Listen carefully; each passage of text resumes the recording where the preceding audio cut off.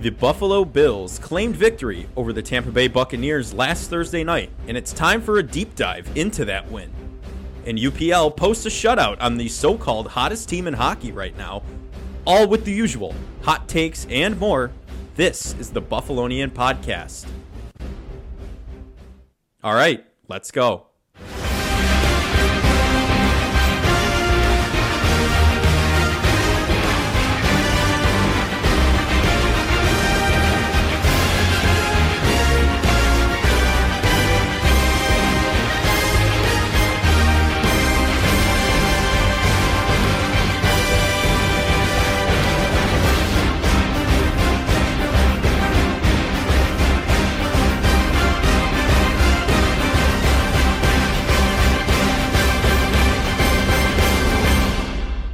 We are back with the Buffalonian Podcast. I'm Joe Kelly, and as always, I'm joined by none other than Dom Loss. And Dom, we talked about it on Friday. We did a mini recap of the Bills' win against the Buccaneers.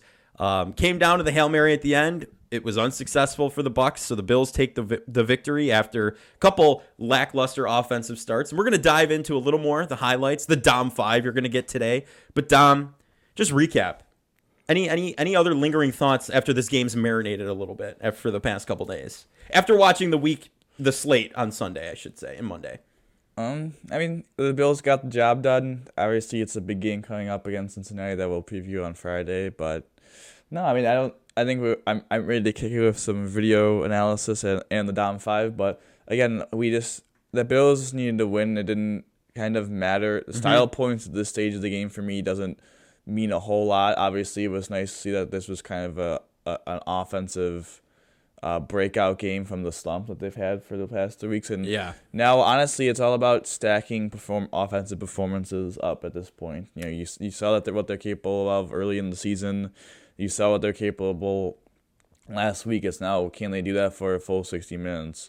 Right. And can they do that consistently week in, week out? And, next week they play, obviously, the Bengals, and the Bengals have a solid defense, but it's definitely a defense that this performance can, happen. They could continue to go on this because I think the Bucs and Bengals have similar-ish defenses where I think they're maybe average to above average, but they're definitely not elite. No, and this is a big game as well.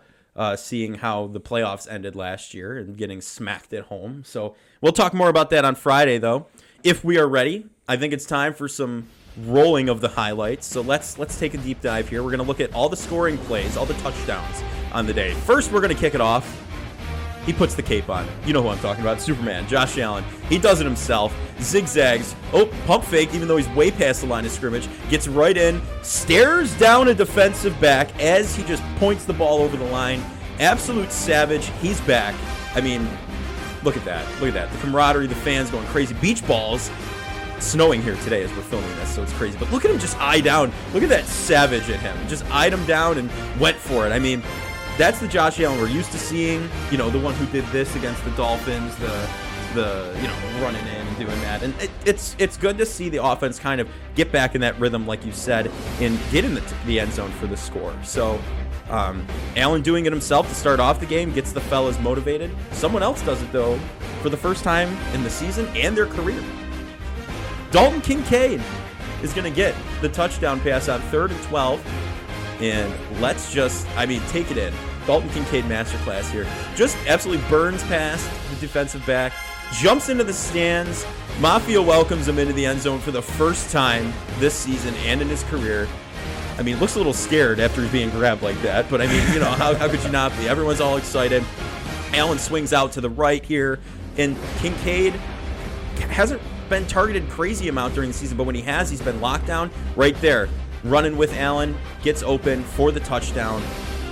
Can't ask for anything more out of a rookie tight end, especially when he's the only active, healthy tight end on the roster. And that's what you drafted Kincaid for, and you saw it in practice right there. And now, I think there's someone they call Big Game Gabe, right? I think we've seen him too. They spread the ball around. Everyone got a piece of this pie. Allen to Davis, fading into the end zone. Boom. Uncovered, just by himself. I mean, it was unreal to see that and see how many times Allen really did spread the ball around. I think this was a career high in receptions from different receivers from him. Davis is just burned in the end zone. He's alone.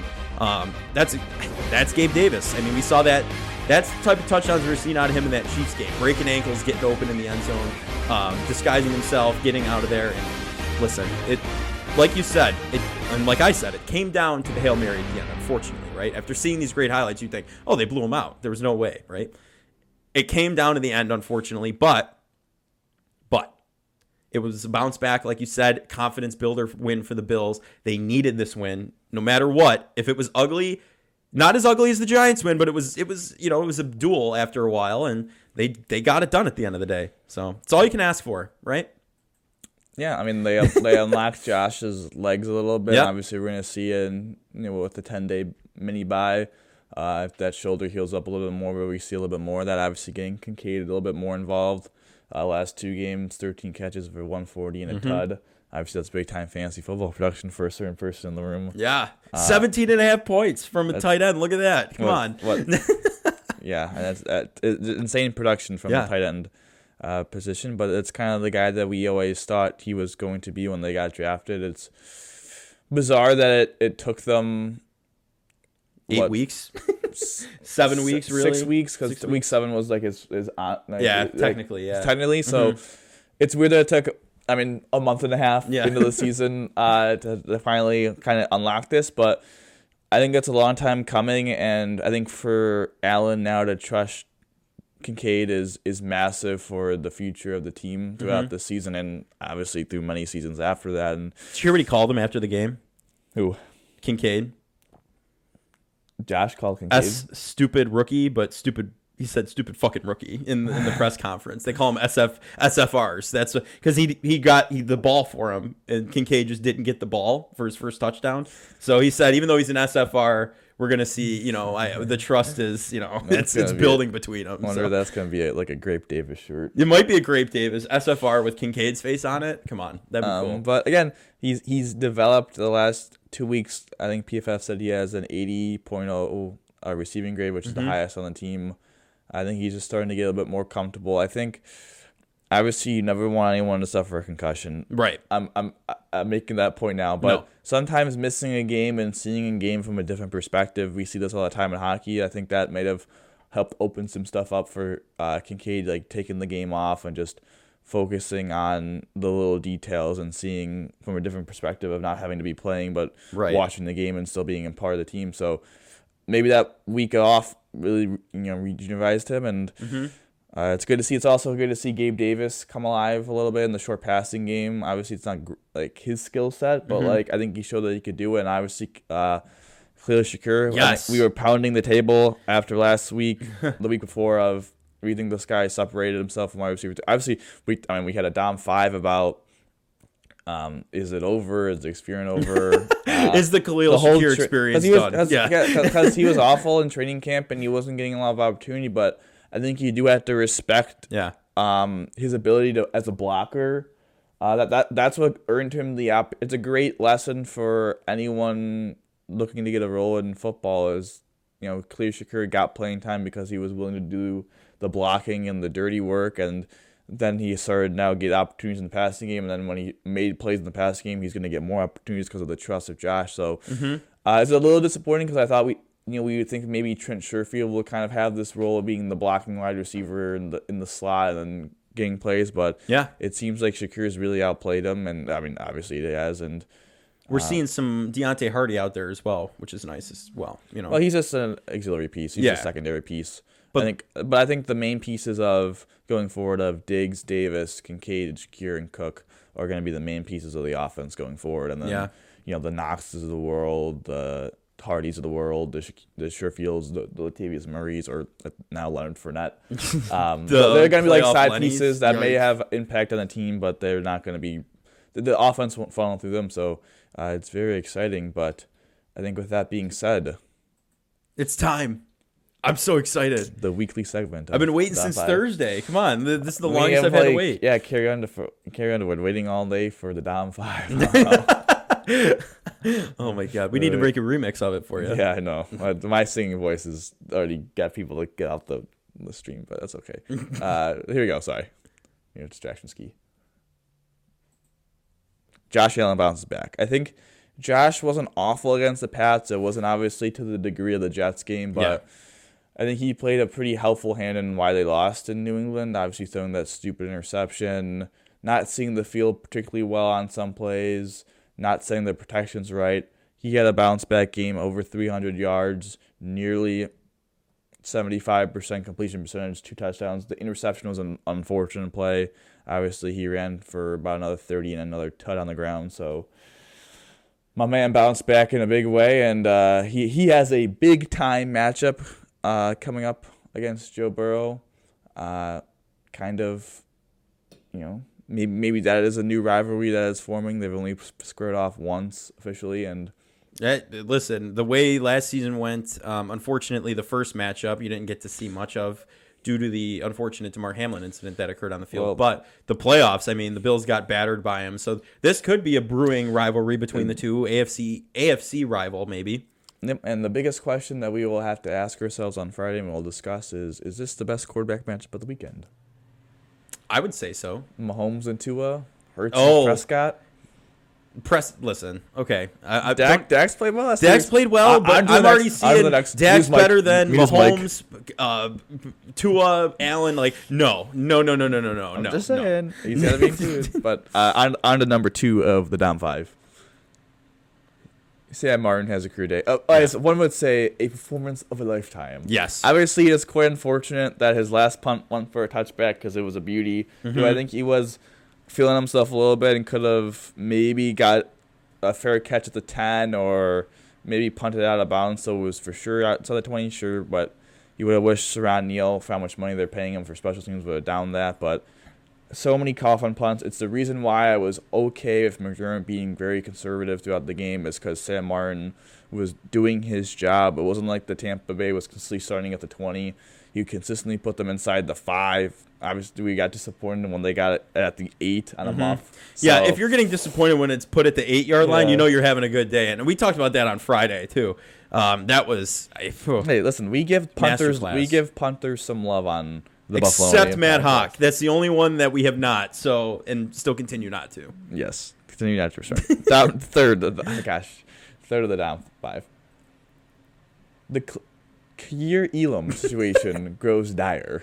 Yeah. I don't have to make of this anymore. It's a situation where we're an injury away from Josh Norman probably playing meaningful snaps on boundary corner. Hey, he had a good day. It's the reason why I am fully on board with them maybe making a move for corner, even if it's as small as, I know people are going to hate this, but as small as Levi Wallace for like a 6th-round pick. Like, adding someone that knows the system and can at least step in and be, maybe not even be good, but at least like know the system and wouldn't feel completely awful.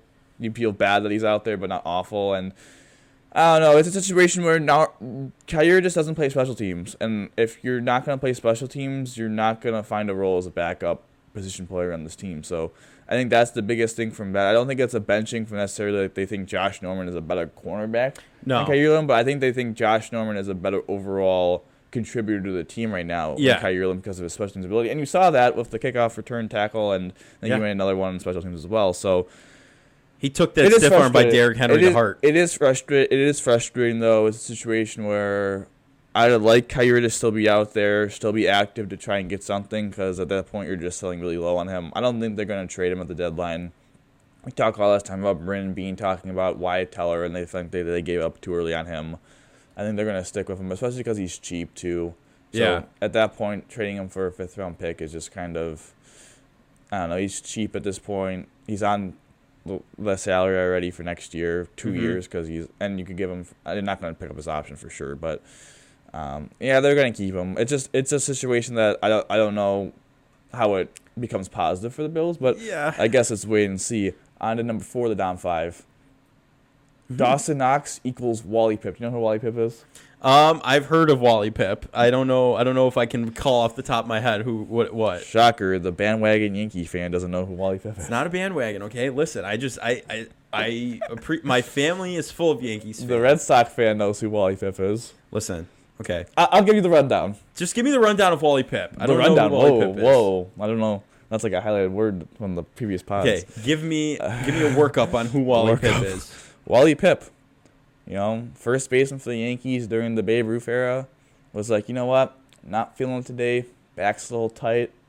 First baseman, I'm going to call it. I'm going to take the day off. Probably could play if I wanted to, but I'm going to take the day off. You mean Deshaun Watson? Yeah, let's let this backup schmuck Lou Gehrig play first base. Mm-hmm. Next thing you know, Lou Gehrig played first base for 2,000 straight games after that. Wally Pipp never got a starting spot back. No. So sorry for Dawson Knox, but you are Wally Pipp. The next game that Dawson Knox is active, he should have a Wally Pipp jersey on. I don't even know the number Wally Pipp wore, but you wouldn't even know it's his jersey, honestly, because they don't wear names on the back. Also incredibly accurate. That's why your franchise is a bunch of losers. But you can't even grow a beard. Come on now. Police officers can't grow anything but a mustache either. What are you saying? Okay, well, you're comparing a baseball team to a police officer? It's respect. It's respect. Come on. Class. But back where I was before we got distracted, of course. Dalton Kincaid has taken over tight end 1. He's a situation where the Bills have been solid in 12 personnel. They've been solid in 11 personnel. It's not. I don't know where people get the notion that they're just awful in 12 when they're really good in 11. They killed the Dolphins in 12 personnel. They're good in both. Mm-hmm. I think it's a situation, though, when they start running 11 personnel, the tight end that stays on the field should be Dalton Kincaid instead of Dawson Knox. And that's just how it's going to go, I think, for the rest of the year. And it's kind of hard to tell which one with the numbers, though, sometimes. I'm like, who's down? I still think for Knox it's a situation where he's still going to be a piece of the offense. I just think he's going to be a secondary piece, as I alluded to earlier. Yeah. They can't move off of him. He's going to be on the team next year. It's a situation where even if they cut him post-July 1st or trade him post-July 1st, just at that point it's just not worth the dead cap that they would have to have for that. So he's going to be on the team next year, and he's not an awful player. Like, Dawson Knox is a solid player. Do I think his contract, is he not living up to his contract? Yes. Do I think his replacement is better than him? Yes. I think Dalton Kincaid is a better tight end than offers more to the team than Dawson Knox. Blocking he can contribute Knox. More at the end of the day. Blocking is still Knox, but I think the difference, I just think Kincaid is just special. You have upside with Kincaid, a lot of upside. There's a special difference with Dalton Kincaid as a receiver. But going on to the next, and I miscounted, but I think this is fifth. I think you're final. on 5. Okay, I think this is the Wally Pipp thing. The final. Can the holes on defense be fixed? So I think we saw a unique way of filling the linebacker hole of, hey, Dorian Williams, Tyrell Dodson, can you guys be productive on early downs, do solid in the run game, on early down passes, not be completely picked apart as liability, and then on third down, knowing passing downs, we are going to put Taylor Rapp in, and we're going to put Jordan Poyer in the box as the linebacker. I love that. I think that is a unique idea. And now Dan Larski on ESPN was like, I don't know if they start getting run on that. I was like, I think that'll be fine because I think their plan is not to permanently put Poyer down. I think Poyer will be a situational linebacker. Yeah, when you know it's a passing down. When it's 3rd and 7, 3rd and 6, 3rd and 5, Jordan Poyer will be in the box as the linebacker, and on 1st and 2nd down, you're going to have a more traditional Tyrell Dodson or Dorian Williams, whichever one is playing better. It's just a situation where they don't get exposed. Their weaknesses is obviously pass coverage, and both those guys can make plays a little bit in the run game. And to limit that exposure, having Taylor Rapp, who's a solid cover line, solid safety, come in, and then just having Poyer, who's a good cover safety, drop down, I think helps your team a lot. And we saw it obviously in Tampa. But it comes down to, I think Poona Ford's played solid the last 2 weeks. Obviously, they're going to get a little bit more tested with Cincinnati and the Eagles, so I don't know, maybe adding another DT won't be the worst idea in the world. Right.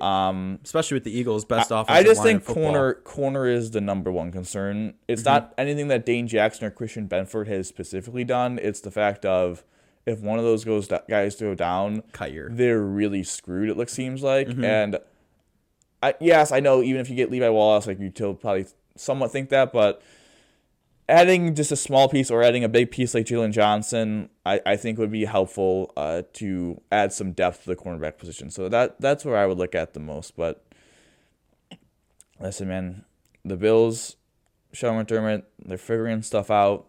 a little bit with the defense of what needs to have happen. We saw with the linebacker. I think DT is they're just going to roll with the punches, it seems like. Maybe they add someone for cheap, but I think corner is the one position where if they don't trust Kaiir Elam, they have to add another corner, outside boundary corner. I would agree. Especially, I mean, I do like Elam, and I wish him the best, but at the same time, he has not proven on the Bills that he's the one to come in and do that. I mean, Benford, same draft class technically, and has been exponentially more productive than Elam has on the field. Well, I think the frustrating thing for Elam is this, and probably we should discuss this during the actual Elam segment of the Down 5, but we're just pretend we're done with the Down 5 in this Elam segment. There's been a misconception of the struggles of Kaiir Elam. The fact of this, he has not been bad in zone. So people that are like, oh my God, he's a man corner, they tried to make him a zone corner, he's awful. He has not been bad in zone. He's been awful in man. Mm-hmm. And for him, funnily enough, that's why I get a little frustrated with all this talk of, oh my God, like they just missed draft pick because he's a system fit. I was like, that could be partially true. I'm not saying it was an exact system fit, like obviously that, but he's actually stood up well in zone coverage. It's man coverage. He's been awful, and that's the thing that was supposed to be his bread and butter. He's too grabby, and he's honestly he's a solid athlete. He's very stiff with the hips, it seems like. He's not very fluid. He can't you really saw it in the Jags game. Like, they were playing man coverage, and he was getting cooked out there. So I get a little frustrated with people going like, oh, but like... And then, like, I just don't love counting stats. I never will, especially of cornerbacks, because you don't fully know what's... But is he having a safety over the top the whole time? Like you don't know that specific stuff. We don't know that well enough. So like when people, I'm not gonna say the name, but like the one dude keeps tweeting out that compared to Christian Benford and Dane Jackson, like actually his counting stats like match up. It's like, yeah, but is he doing his responsibility in run defense? Is he doing his responsibility being prepared for the game where you have trust? Yes. Put the notebook on the plane, but.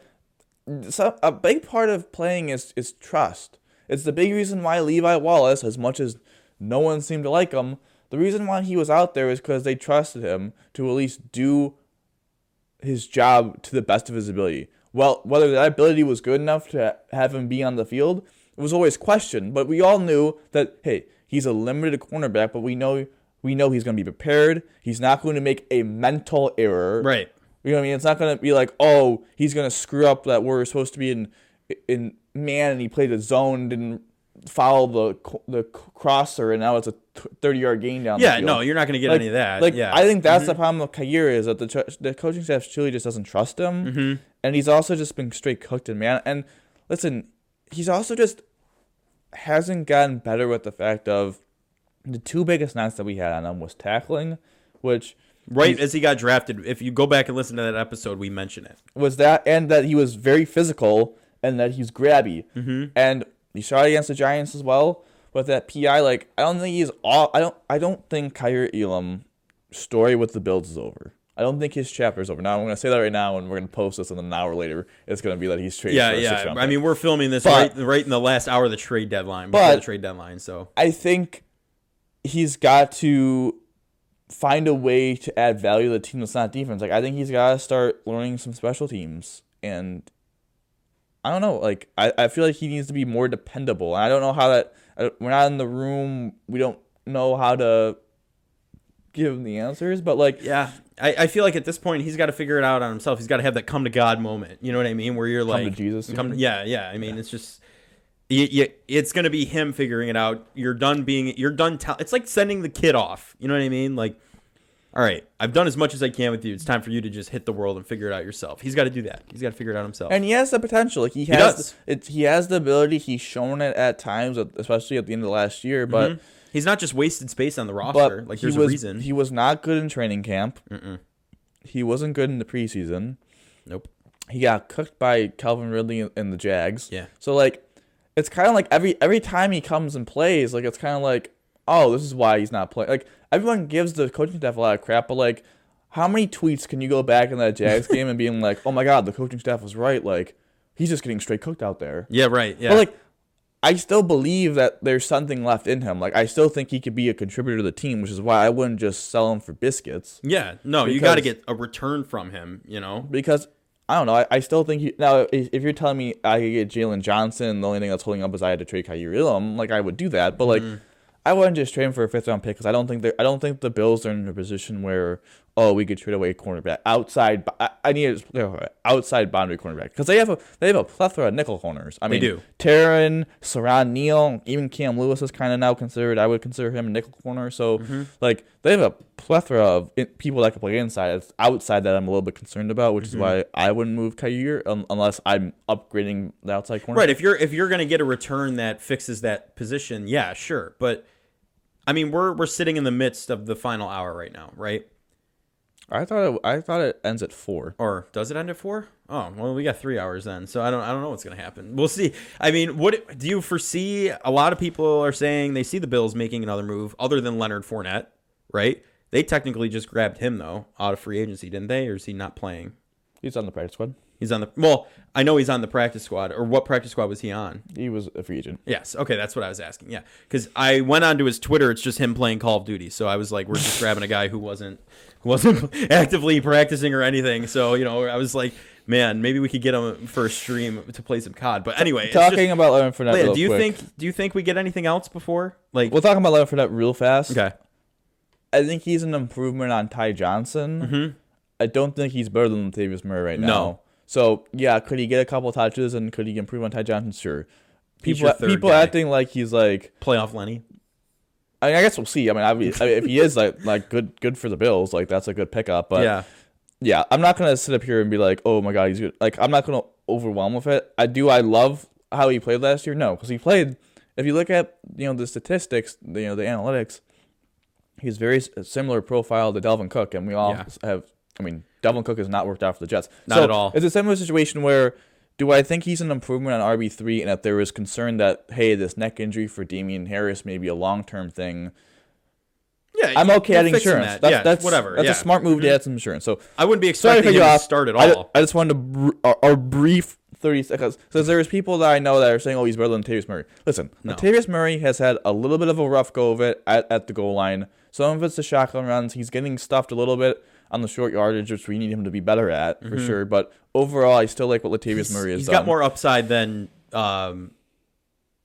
what's his name? I just completely lost it. Leonard Fournette. Jeez, that's a senior moment for me at 21 years old. But 21. But going to your point, corner, I just think maybe if the Jalen Johnson thing is so high, like his price is so high because he wants to get paid. There's problems of, because you don't give up significant assets if you're the Bills if you're not going to get him a player back. Right. Like the Leonard Williams thing never made sense for me because trading a 2 and a 5 for a guy that you're probably not going to re-sign doesn't make sense. If they traded 2 and a 5 for Jalen Johnson and got a contract extension, that makes sense. But maybe there's concern that Jalen Johnson's kind of, maybe he's talking himself out of the trade market because his contract demands are so high. So at that situation, I would pivot to a lower corner, maybe one of the Panthers corners, again, Levi Wallace. But I would pivot to a corner that you could get for relatively cheap. That's a rental corner at that point. Yeah. He's a long-term corner. He would be like you want to lock down. We don't know about Trey White's certainty, his career. We'll lock down that part. But if that's like the home run if they get that. But if they don't, I think adding a depth corner will make sense. But, yeah, no, I would agree.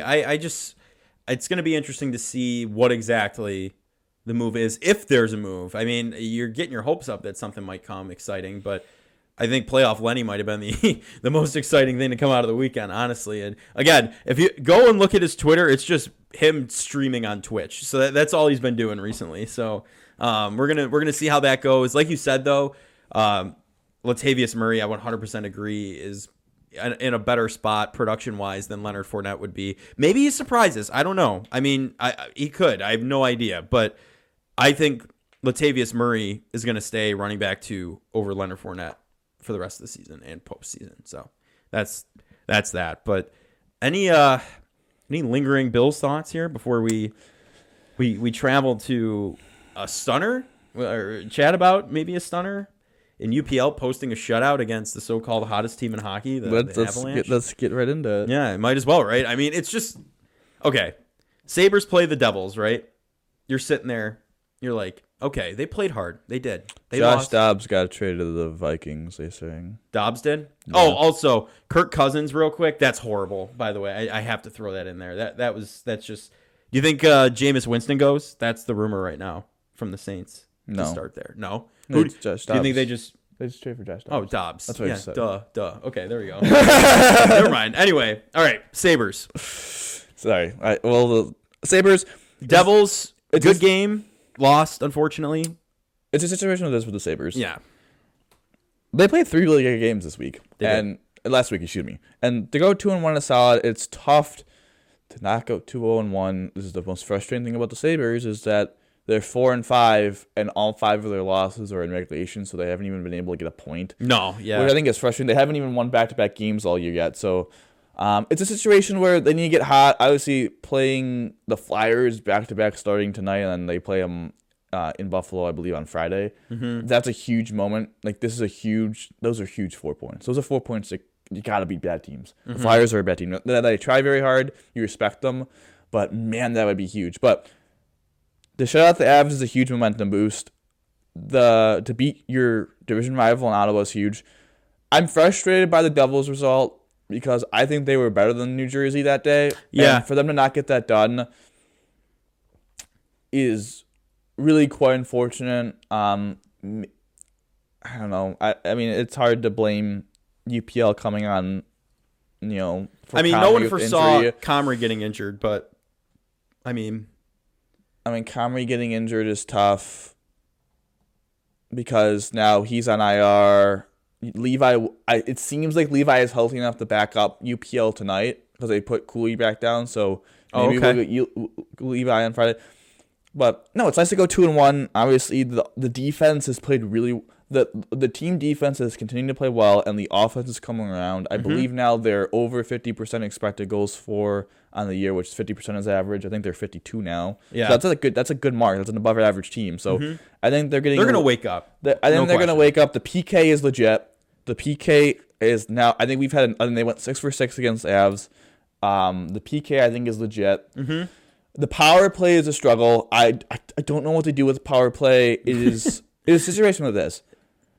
Skinner's. Everyone knows what you want to do. Like, you want to feed Tage. Yeah. So then you had to figure out. They just had to figure out a counter to either get. They can't let Tage just sit there. Mm-hmm. Yeah, he's gonna get covered. That's two issues. Is this they had to figure out a counter without Tage, and they had to figure out how to move Tage around to open up shooting lanes for Tage. Because you just can't let the start. Like, it's like when you double coverage a star receiver. It's not like you're just never going to throw to the receiver now because he's double coverage. Like, he's still your star wide receiver. Yeah. He's still your best power play option. But it's also a situation now where the power play has to wake up a little bit. I think I'm concerned with the goal. Listen, Eric Comrie, man, just can't stay healthy, which is really unfortunate. Yeah. And do you have something? Or yeah, we have a little bit of breaking NFL trade news. Sorry to keep busting in. It's all right. I saw the phone toss, and I was like... Yeah, the Pittsburgh Steelers have traded cornerback Levi Wallace, the former Buffalo Bill, and a 2024 6th-round pick to the Washington Commanders in exchange for a 2025 4th-round pick and a 2024 6th-round pick. Nothing exactly, groundbreaking necessarily. So they basically traded Levi Wallace to trade up in the 6th round and got a 4th-round pick. Precisely. Yeah, I mean, that'd probably be I don't know. That's an interesting price. But maybe they think they're going to get Jalen Johnson. I saw that they were one of the 4 teams interested in him. So a lot of the comments are just LOL on the tweet, by the way, announcing that. So I don't know. I think they would have been more satisfied in firing Canada for the. I don't know why Washington's buying after they just traded Montez Sweat for a 2nd-round pick, but there we go with that. Back to the regular schedule. Back to the regular schedule broadcast. The goalie situation. Listen, UPA played well. I guess it's his opportunity now to be consistent. Hopefully Levi comes back and can get a start here this week to kind of get his season back on track. So the goaltending situation is just going to be inconsistent now, which we kind of already expected it to be. But if they could just be average, I think this team, if the PP can step it up a little bit. The star players, I still think people have not. Tage has gotten incredibly unlucky. I think we still have guys that are still chugging along. Like, I think Casey Middleton and JJ Peterka played really well. And they're a big reason why they've been able to kind of stay afloat with the star player is not playing well. Those guys deserve some flowers. Let's say this. Dahlin is playing elite defense. I know the points are going to tell you that he's having an elite offensive season and all that jazz. And, his point streak, I think he is at 8 games now, which is the longest in franchise history from a defenseman tied with Phil Housley. I don't think he's been special offensively. I think he's just been solid. Yeah. And I think he has a level to go there. I actually think Owen Power has been the best Sabres player. Yes. I think you can make a case that he's been the best Sabre overall. I agree. So I think that's something to really look forward to. Briefly talking about the Zach Benson situation. Okay. So Matt Savoy is on a conditioning assignment with Rochester. I think that ends this Friday.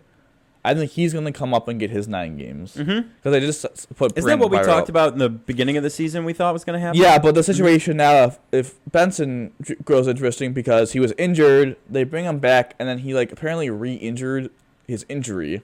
That he did they even designate it? Lower body? Yeah, of course. Hockey stuff. Yeah. So that makes me a little annoyed because it's all right, dude. If you knew he was that, if you knew it was, why'd you play him? Why would we play him? I guess. But my situation, because they said he's week to week now. I would think the Sabres are going. I don't think in the calendar year 2023 we are going to see Zach Benson play a game for the Buffalo Sabres in 2023 year. So by the end of this year, you think he comes back? The December 31st, we will not see him again. After that or before that? Before this. Yes. I think he is done for the remainder of the 2023 part of the calendar season. year. Yeah. Because I think what's going to happen is I think he's going to be out a couple of weeks. They're going to send him then back down to Rochester to do the conditioning assignment, which buys you another 2 weeks. Yeah. That's 5 games.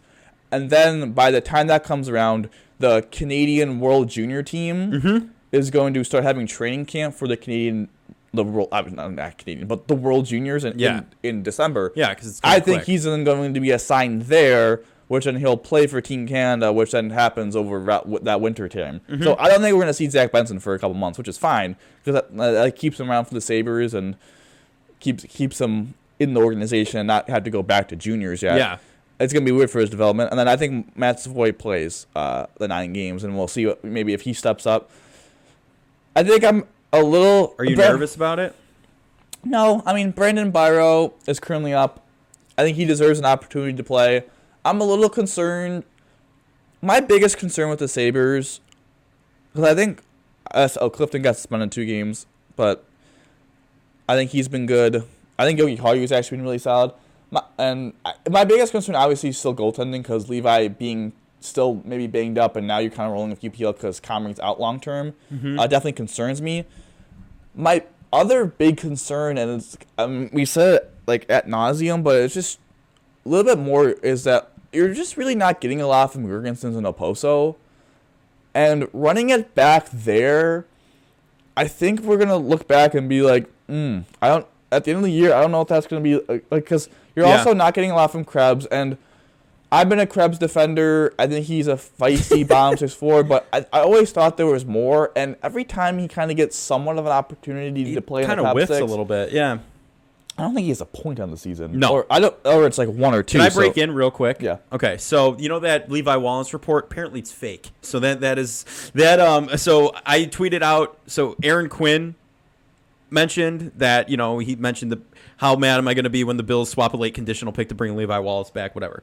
I said Levi to the Commander, so we're all good. He tweets back at me, that was a false report from a fake account. Stay vigilant out there. So yeah, so we gotta keep our eyes straight, keep the tunnel vision going. So we gotta be ready. So I had to break in there for a minute. No, but, that's all right. Continue your thought. Listen, we fact checked. Okay? No, we fact checked. But yeah, I think the power play has got to get going. Yep. I think that's the biggest thing that needs to get going. They're just out there. They're top down. Skinner's not good on the power play. I'm sorry. He's not. That's continued. We've talked about that. That might be, maybe they change. Maybe they move something there. I have no idea. I would put Middlestat. Casey's not bad on the power play. So I listen. I kind of would put Middlestat where Cousins is and put Cousins where Skinner is. Yeah. I think they could use a passer, the left-handed shot where Cousins is. God, wow. Cousins is. Yeah, there you go. And I think Cousins would be a good down-low player that can pass from the goal line. But Middlestat's an elite playmaker. And I think having him in that spot where Cousins, and then having Cousins replace Skinner, they'll never do it. No. But yeah, I would agree. I think that's the situation they need to do. I'm excited for the Sabres because I think this last week they've played really well. Yeah, they've shown the flashes of the team they ended last season. They just have to start, even when they lose, consistent. They had to get a point. Yeah, they had to start getting, take it to overtime at worst. They had to play better in the third period. They lost the game against Montreal because of that. They lost the game because of the Devils because of that. Like, that's and they lost that close game to the Islanders as well. So they had really 3 losses where it's like, man, if you had just played better, that game was up for grabs in the third period. Yeah. And it just didn't, and they almost really choked against the Senators. So I think it's a situation where I'm excited for what's going to happen this week. I'm really on them. I think this is the time where they go above 500 on the season. Obviously, they're 4-5. So obviously, they're close. Obviously, we're 10% of the way through the season already, which is kind of a little. Isn't that wild to think about? About 10. I should say about 10. 10%. Yeah, it's not fully 10%. Well, like I mean, look at this point, you know what the Sabres are capable of, right? You watched them last season; they're the same team, even better in some spots. Well, Tage is playing defense this year. Yeah, it's legit. It's not fluky or anything. No, it's legit. He's playing defense, and that's a huge upside for Tage, where we didn't see a lot of that last year, and we've commented on that quite a bit. The Sabres have the opportunity this season. They missed by a point after dropping 8 games in November last year.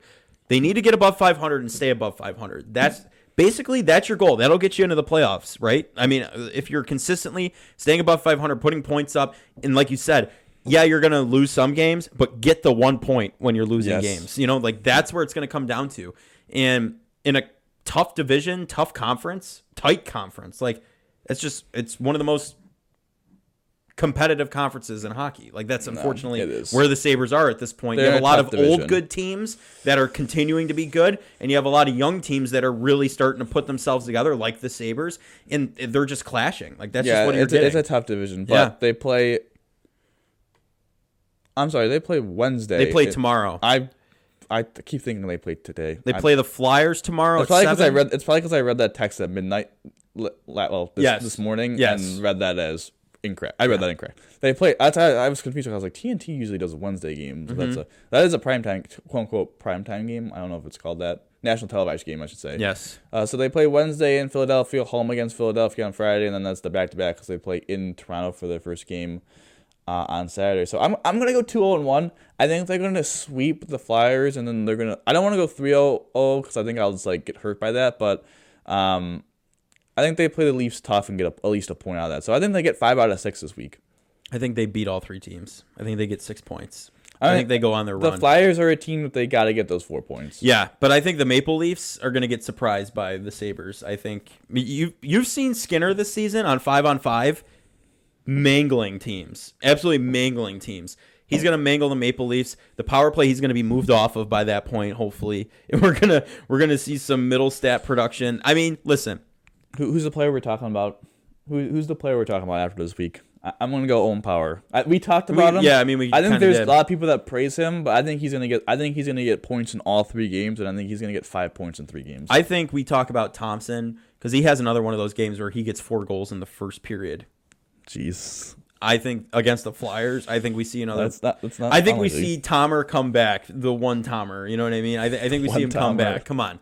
I feel like we have to. I mean, we've seen it. Rizzler stat is out there, middle stat. He's still cooking out there. So come on. Toothless. He's lost a tooth. Yes. Come on. He's got the fire in him. Let's go. That dog in him. He's got that dog in him. He's got the dog with the missing tooth. Come on. Listen, I do think, though, I think we're on the up and up for the Sabres season. It's good to get the kinks out in the beginning, be just a game under 500 starting out in the first 10 games, really. So I'm happy with where they're at this point, and they're showing promise going into these next 3 games that we're going to talk about. So you want to do a quick fantasy rundown if we have time? Quick. I'll let you take it. I mean, listen. Quickly, we'll go this. Yeah. The producer took a rough foul this week. He falls to 2-6. Now he's in sole possession of last place. He does play, however, this guy. You're 3-5, right? 3-5 now. Yeah. 3-5. You get a big time win against a team that was 6-1, the top team in the league. Took him down. We're looking up. You had the Detroit kicker Patterson and Gibbs versus Laporta, and obviously the disgruntled. I was worried about Laporta and Adams. Once Laporta scored the tutty, I was like, oh, man. But you got the job done. I needed 10.4 points from Amon-Ra St. Brown to survive. It happens. One of our brothers the two brothers were playing each other. The one brother needed 15.3 points from Josh Jacobs, and Josh Jacobs scored 16.3 points late in the fourth quarter on a catch for like 15 yards to beat the one, and the other one is incredibly salty about it. Mm-hmm. Yeah, Obviously, there was another close-ish matchup where someone needed Jacoby Myers, I believe, to score 13 points, and he scored like 3. So that's a tough result. But there's, I believe, 2 teams that are at 5-3, 2 teams that are 6-2, 1 team that has 4-4, 1 team that has 2-6, which is dead last. And then there are 4 teams that are 3-5. It is a big week. It's a 3-5 versus a 3-5 this week. Obviously, we have Joe versus Mooch, which is 3-5 versus 2-6. So a lot can be, after week 9 going into week 10, the last 5 games of the year, we'll know a lot more about the bottom half of the league and how that could potentially shake out. And the chances for multiple people to do the punishment, I think, maybe at an all-time high after. Yeah, it is. Listen, especially if you lose, then there's tied. 3 teams that are going to be tied for last. Yeah, it is. No, it's getting exciting. Get your popcorn ready. Like get some butter, get some caramel popcorn. That's always the best underrated popcorn. Mm-hmm.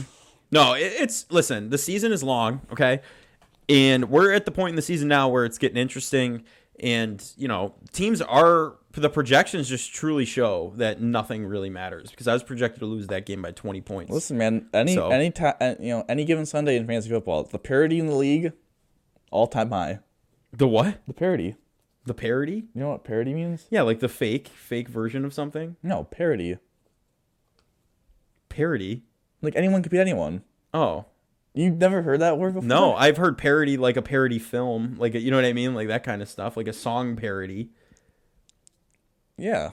The parity, the state or condition of being equal. Oh, well, interesting. I didn't know that. Every team's close to being equal. It's like the NFL. It is. There's a lot of ties right now. Yeah. So, I mean, it'll be interesting to see how it all shakes out. But that's going to do it for this edition of the Buffalonian Podcast. I'm Joe Callie. As always, I'm joined by none other than Dom Lawson. Thank you to our producer, Mooch, back there. Fantastic job rolling the highlights and doing the Dom 5 and even the phone toss for the fake trade. I mean, come on, like come on, he's out there doing work. So, but Dom, how do we always end these, buddy? Go Bills, baby. Go Bills.